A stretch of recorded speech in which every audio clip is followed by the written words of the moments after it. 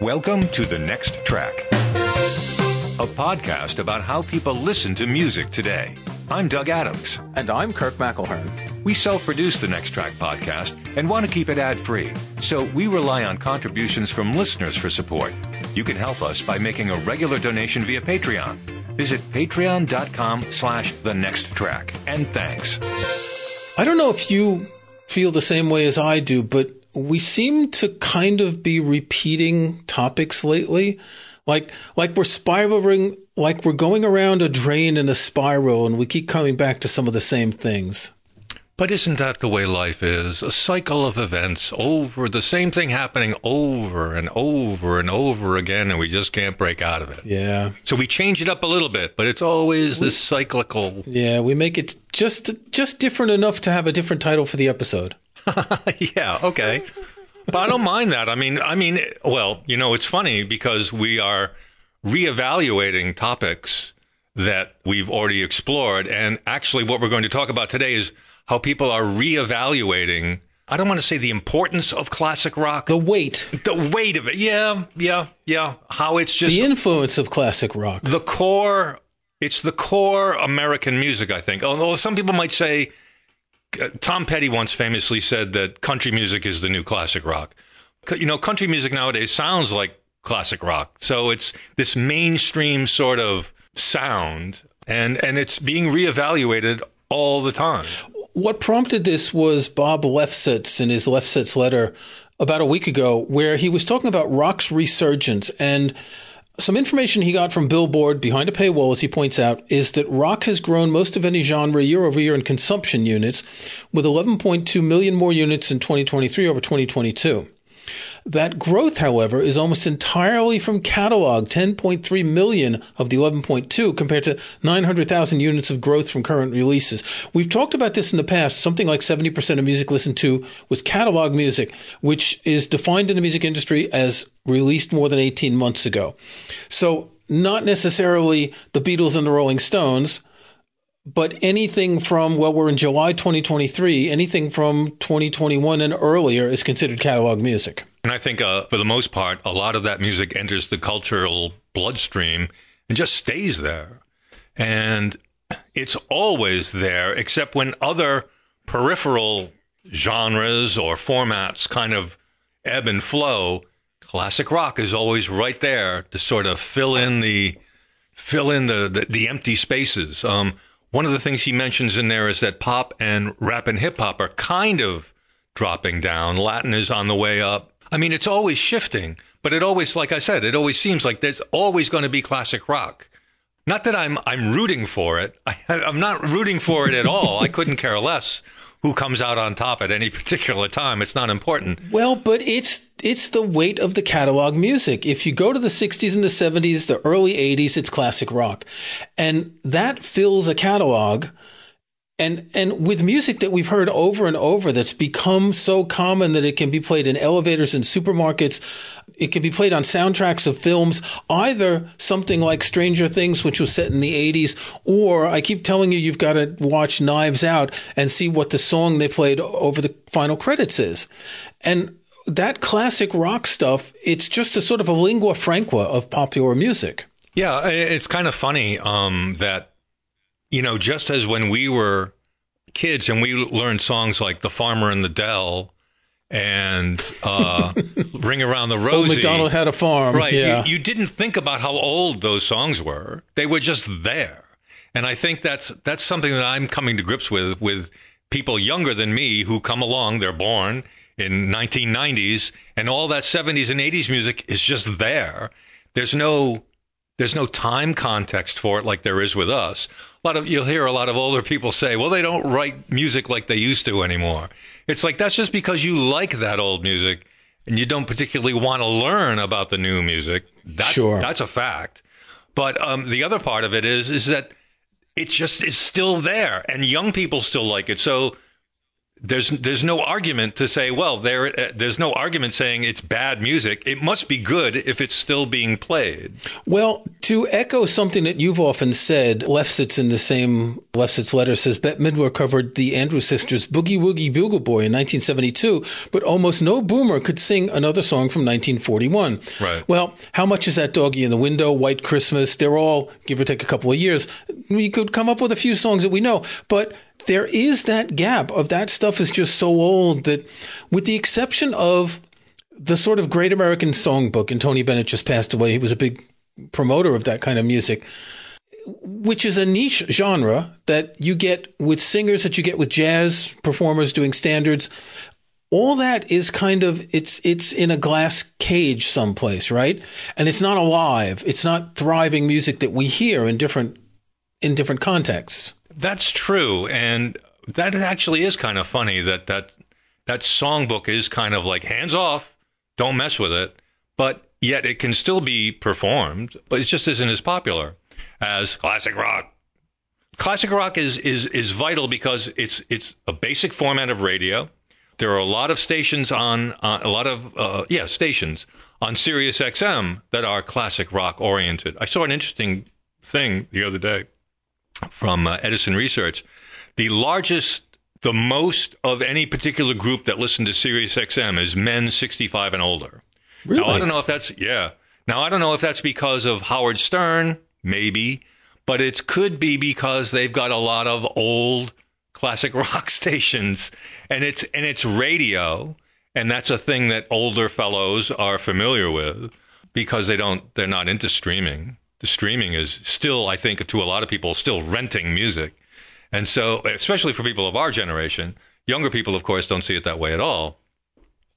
So I thought that was a very interesting tell about where our generation is. They're still hooked on Sirius XM.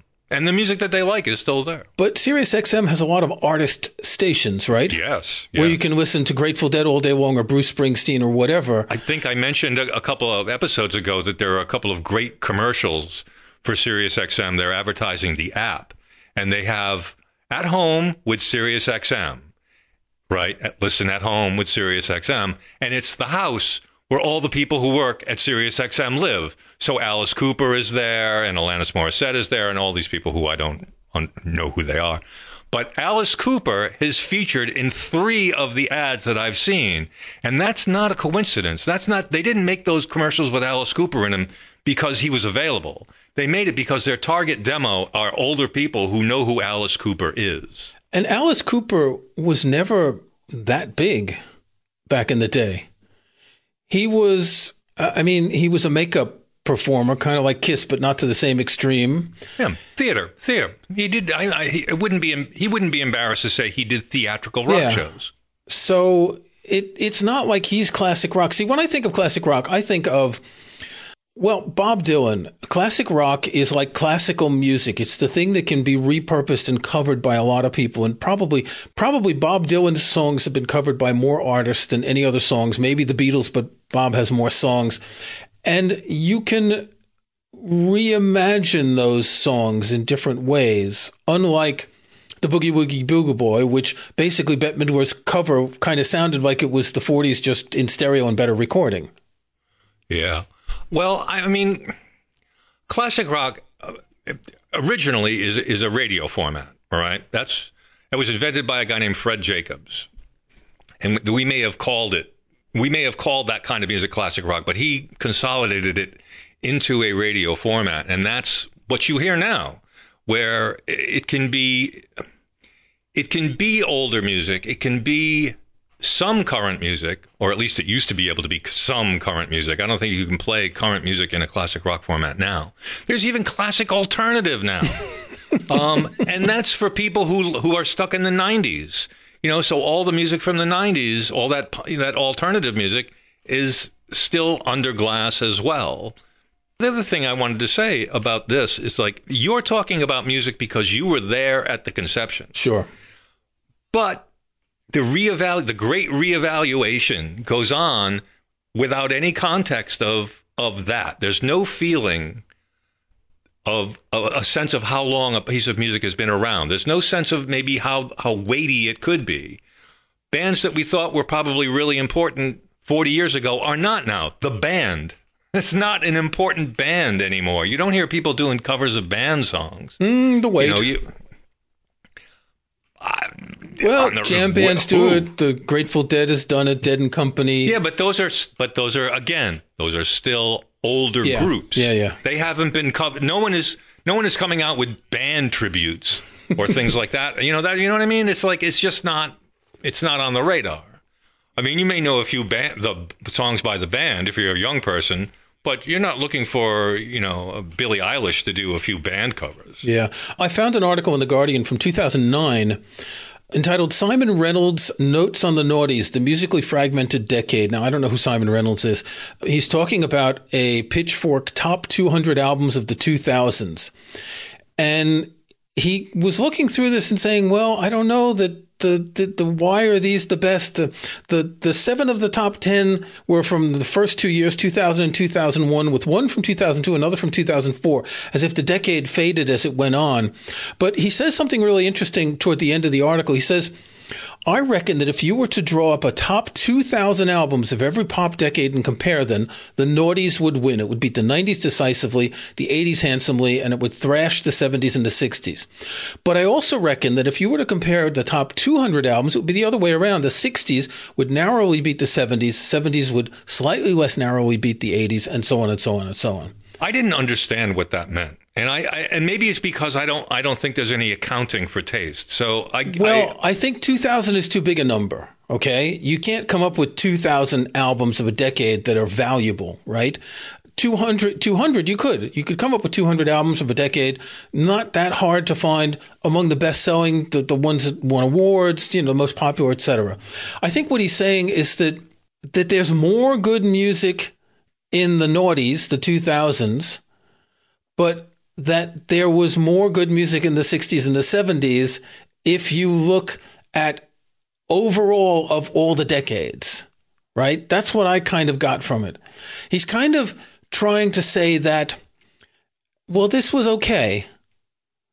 Not that it was great, and it's still not as good as the Beatles and that sort of stuff. I don't know. It's kind of confusing because any of these lists are all subjective. Well, anyway. Like I said, the great reassessment is going on all the time. I think that starting in the mid-noughties, that's pretty much when things shut down as far as classic rock went. As far as rock goes, there's nothing new as of the mid-2000s and after. It's all derivative. Not that there's anything wrong with that. There's a lot of great music that came out in the 2000s and later. And even now, there's no accounting for taste. But people don't want to not have accounting.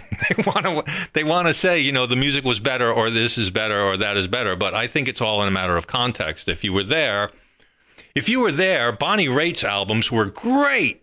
She was awesome. But now she's a pop person and people don't remember what the original context of Bonnie Raitt was. Just as an example, I don't know why I pulled her in. But isn't that always the case that an artist's worth depends on what they're doing now and not what they did in the past? So you may have an artist that was huge in the 70s or the 80s and hasn't done anything since then.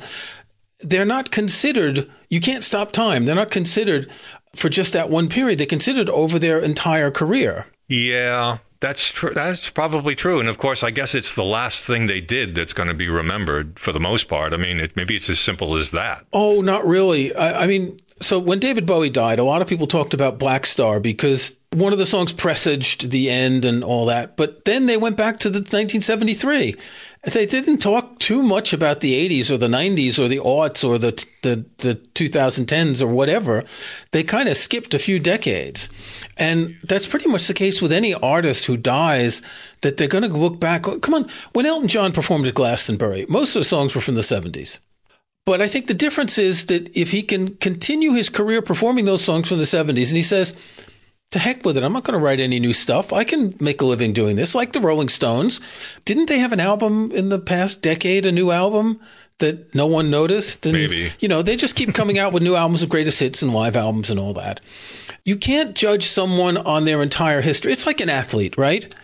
So the Tour de France finished this weekend. Jonas Vingegaard won for the second time, and he's going to maybe win again, and then he's not going to win. And then it's like his current career will be that, but he'll be remembered for when he won. It's that sort of thing. That's interesting. But that doesn't prevent the great reevaluation from happening. And the reason I want to talk about this is because one of the reasons I'm talking about the reevaluation is I was listening to Apple Music the other day, and it makes recommendations, and it says, perhaps you'd like some jangle pop. And I'm like, what is jangle pop? And it's like all these bands from the 90s that I liked that are jangly. Like, and particularly I was looking for the Smithereens. Now, when the Smithereens were making music, I would have said they were like power pop, power rock or something, but definitely poppy. But now it's a category called jangle rock, and that includes bands like The Knack and the very guitar oriented jangle rock. I mean, that's just I don't care about genres. In fact, the only reason I use genres is someone says, what's that band sound like? And I say, well, they kind of do like ska, They're kind of like Norwegian rockabilly. They're kind of like, you use these phrases to kind of like try to pinpoint and try to communicate to someone what the music sounds like before they actually listen to it. Then once they've listened to it, then you don't have to do that anymore. You just say Steely Dan, and you know what they sound like. But the jangle pop, to me, is a reevaluation of these bands that we didn't, considering aspects of them that we didn't consider when they first came out. I would not have considered The Knack a jangle pop band, just a straightforward power pop band. But I don't know if they talk about that anymore. So I'm finding something here that's defining jangle pop as a subgenre of rock music that features jangly, treble-focused electric guitars. And they're talking about REM, the DBs, the Bangles, the Smiths, the Byrds, Wire, Gang of Four. Sorry, Gang of Four is not jangle pop. What? No. And even Tom Petty and the Heartbreakers. Tom Petty and Heartbreakers is classic rock just because he played guitars. It's that 12-string jangle sound. That's why the Byrds are in there. Yeah. I'm thinking, think of the beginning of Brass in Pocket, by the Pretenders. I mean, is that a jangle pop song, or is that just another Pretenders song? Yeah. But the interesting thing is that people are listening to this music and saying, it's not just rock. It's even more, because there's so much music. They have to subdivide the music even more to keep track of it. Well, in the Baroque period, they did not call that music Baroque music. They only called that in retrospect. And in the medieval period, they didn't call it medieval either because we hadn't hit the Renaissance yet. So there was nothing to compare it to. So we are always looking back. And I guess in some ways, it's a way of filtering. It's a way of categorizing, putting things into, I remember when you did set theory in high school math, you put things in sets, right? And they overlap. They do Venn diagrams. And it's a way of filtering. And like if you were in a record store right now, you might arrange the albums like that instead of arranging them alphabetically. But then you'd change next week. You'd arrange them by color and you'd arrange them by nationality, et cetera, et cetera. But there are many ways of approaching a large group of things, right, through different filters. And it's just a different filter to give you a different perspective. When you see that the Byrds are related to the Pretenders in some ways, what you're seeing is that influence of the Byrds sound on the Pretenders sound. Right. I often wonder, though, if people even know that one came before the other. Is that even a thing? Is that even a quality, a characteristic of Pretenders music, or Tom Petty music, actually, if you really want to talk about Byrds descendants? But, which came first? And is it necessary to know? Or is it, they both sound like jangle pop, and I love jangle pop, so I don't really care. But what gets me is, can you imagine wanting to listen to jangle pop all day long? I couldn't tell my friends, hey, guys, I'm going to go and smoke some weed and listen to some jangle pop. I think they'd all just say, why don't you get out of the car now? It's like... Well, okay, so here's an example, yacht music. When did that term come around? That's, I'm not sure exactly, and it certainly is a very specific term about a particular kind of music. It has nothing to, well, it doesn't have much to do with yachts. it has a little to do with yachts. It's the sort of music that fops listen to, that they think of as really cool music. But then there's a group of people who think that that music is really interesting. And it kind of is. The fact that they produced this kind of music and it was popular amongst a certain set of people. I follow them on whatever Twitter is called today. I follow This Day in Yacht Rock, and there's a lot of music that falls into that category. That at the time we may not have called it something as kindly sounding as yacht rock. We may have just called it garbage, but that stuff was popular, and it's still popular. What have you found? Have you looked up the... Let me read from Wikipedia. The term yacht rock did not exist contemporaneously with the music the term describes, which was from about 1975 to 1984. It refers to adult-oriented rock or West Coast sound, which became identified with yacht rock in 2005 when the term was coined in J.D. Reisner et al.'s online video series of the same name. Understood as a pejorative term, yacht rock referred in part to a stereotypical yuppie yacht owner enjoying smooth music while sailing. So, soft rock. Yeah. Even adult-oriented rock is a term that I've never really liked. Me neither, and it's an anathema. It's, when I was working in radio, it's like, and you heard that a station was going adult-oriented rock, you're like, oh no, that's bad, because soft rock is not really something that, well, I in the radio industry didn't really want to work in, because you got to go on the air and talk like this. And I didn't want to do that. I wanted to play rock. But this music isn't bad. Some of it's actually kind of kitschy. I think that's one of the reasons that people kind of get off on yacht rock, because it's very kitschy. And it's also very popular right now. It's of its time. And this is the kind of music that when you hear it, you're transported back to that time, right? Well, we are. Yeah, right. But people who are hearing Christopher Cross do Sailing for the first time aren't thinking about the Newport yachting races in 1981 when it was the theme. It's like they're thinking, oh, that's a nice little song. Sounds like he's sailing. That's what I mean by the reevaluation. See, they are reevaluating it. They're appropriating our music. They're taking it and they're redefining it. Well, I say they. I mean the moderns, and they can do whatever they want with it. They can do whatever they want as far as genres go. I will be honest with you. I don't use genres. As I've said in the past, there are only 4 genres: classical, pop, jazz, and folk. Everything else descends from those. Until the genre tag showed up in MP3 files back in the day, I didn't pay any attention to genre. It would never occur to me to reorganize my library by genre, for instance. It's just, I know what music I like. It's all there in the shelves. I don't have to cut it up by genre. It's not necessary. In radio, it was important to say what kind of format you had. It was understood. If you said you played classic rock or active rock or urban or alternative, whatever, you knew what those words meant. But as far as like my personal collection and other people's personal collections, I don't think genre was ever that important until the files came along, the tracks were stripped from the album, and then suddenly these tracks are out there disintegrated from an album. You have to define them in some group, and so they put it in a genre. When I had 50 CDs, 100 CDs, genre didn't matter, obviously.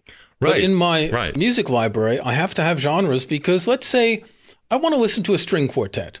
So I'll go to my classical chamber music genre and I'll say, okay, do I want to listen to, I don't know, Beethoven, Schubert, Ravel, someone else? Because that's kind of the way I think of music. It's not that genre matters as much. In fact, I have to choose these genres because Apple's genres are just unacceptable. I want to just end this with another quote from the Lefsetz letter where he's talking about today's rock, which is, he says, hard-edged and marginal cult music for the brain dead and those living in an alternative universe where the 21st century never happened. Wow. Now, I'm all for evolution, he says. That's what made rock so great. But if you were starting today, I'd begin with 3 chords and the truth. Yep. I think the most successful bands, that's the way they start. Next tracks? Go for it. As is my wont, I discover an interesting album and listen to it 4 or 5 times. And last week I listened to music for, quote, Fragments from the Inside, unquote. This is an album of music composed and performed by Eraldo Bernocchi and Harold Budd for a video installation by videographer Petulia Mattioli and poet Mara Bressi.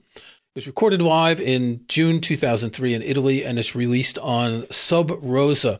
And this popped up on Apple Music. Big fan of Harold Budd. Been loving his music since the 1970s.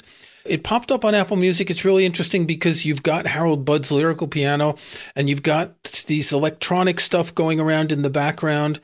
And at first, I didn't look it up. I just said, okay, Harold Budd, I'm going to listen to it. And it sounded like someone remixed some Harold Budd compositions. And then I looked it up and saw that actually this was something that they worked together. There's a feeling that the two parts don't always fit, but except when they do, right? When they do fit, it makes sense. At the beginning, knowing Harold Budd's music, as I do, I was kind of a little bit surprised. Now, this is weird because on Wikipedia, they say this has 7 tracks and it's 75 minutes.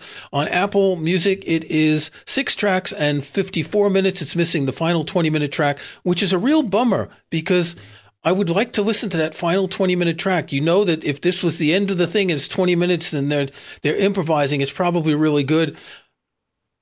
I'm not going to buy the CD to get it. I look to see if it's available anywhere. Even the CD's hard to find. Maybe I'll check it out someday. So Eraldo Bernocchi and Harold Budd, music for Fragments from the Inside. Doug, what have you got? I am going to be listening to an Apple Music playlist. I've never picked the playlist as a next track before, but this one's pretty good. In fact, you and I were talking about this a couple of days ago. It's an Apple Music playlist called Post-Punk Deep Cuts. There is a Post-Punk Essentials and Post-Punk Hits or something like that, but this one goes a little bit deeper. A deep cut, of course, is a song from an album that didn't get a lot of attention, didn't get a lot of radio airplay, but if you bought the album, you might be familiar with it. And post-punk music, that's not quite a genre. It's more like an era. I would say it's between 1978 and 1982, when a lot of bands, after listening to punk music, said, okay, that's gone a bit too far.